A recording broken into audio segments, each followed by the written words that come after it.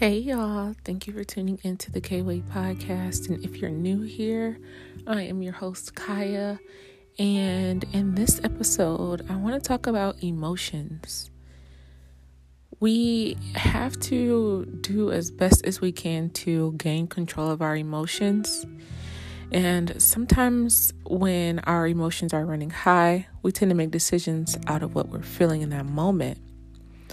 So, for example, say you're upset about something that happened to your loved one and you want to retaliate like right now.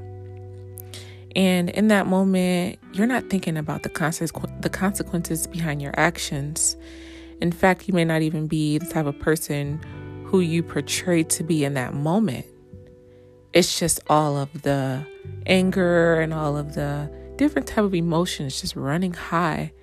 Again, with that scenario, but let's be real, in that moment of anger, we're not even able to think clearly. So regardless of the situation at hand, being able to control our emotions is so essential. So I encourage you to practice these 5 tips to help you become more in control of your emotions. And these tips are not in any specific order, but I hope that you are able to take something away from these tips and to let me know what you think. So the first tip is to, of course, take a deep breath. It sounds so cliche, like, relax, take a deep breath, but it actually does help. It actually gives you a sense of calmness. It helps you think more clearly, and it's like it releases it's scientific. It releases some stress. But taking a deep breath, and instead of react, it helps you to not react right away. So whether it's positive or negative, you just want to take a deep breath and give yourself a moment to process what just happened. Do some self-talking in this moment. And also think about the bigger picture. After the situation at hand ends, how would you like to move forward? You definitely want to think about the end result. So just relax and do the best you can to keep calm. Literally fast to think and listen, slow to respond.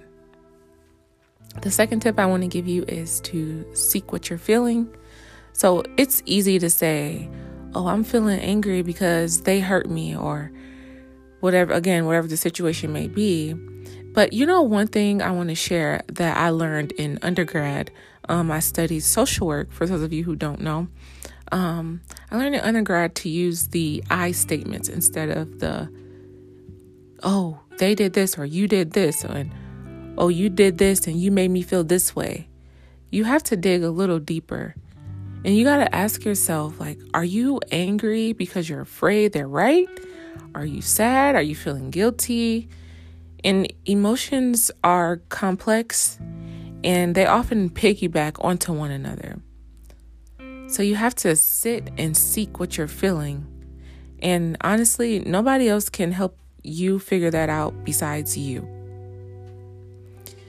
The next tip, number 3, actually, is to replace the negative thoughts. So if your mind goes straight to how you've been wronged or how terrible everything is, you have to be quick to divert that. You have to divert yourself back to the positive thoughts. You may not be able to do it right away, but the second you notice, just try to shut it down. It's like dwelling on negativity will only make you more prone to it. So focus on the positive emotions, the positive thoughts. Change your thoughts and change your story. The 4th tip is to explore your emotions. So you want to ask yourself, why do you feel the way you do? And I encourage you to explore yourself first.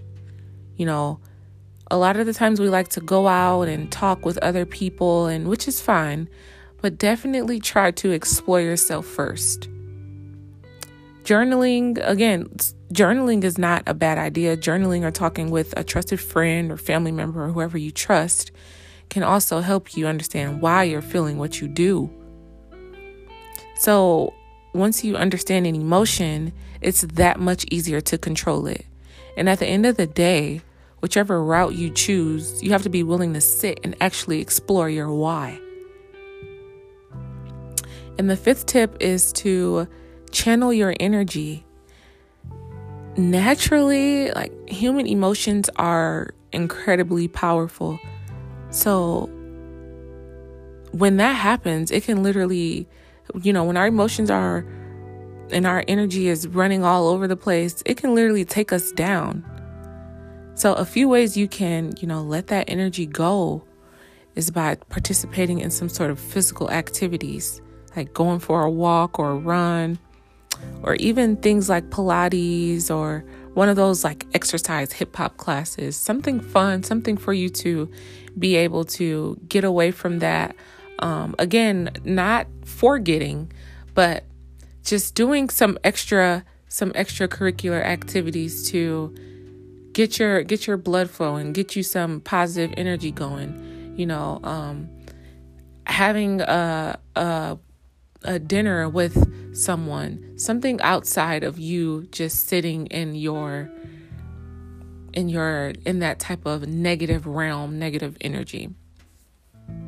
So I hope you were able to take at least one of these tips and apply it to your life to help you become more conscious of your emotions and stay in control at all times, as much and as best as you can. So again, thank you for tuning in to the K-Way podcast and catching a smooth vibe. As always, I really appreciate you guys tuning in. I appreciate all feedback, any feedback. It's good feedback for me. Just remember to take care of yourself, both mentally and physically. Peace and love.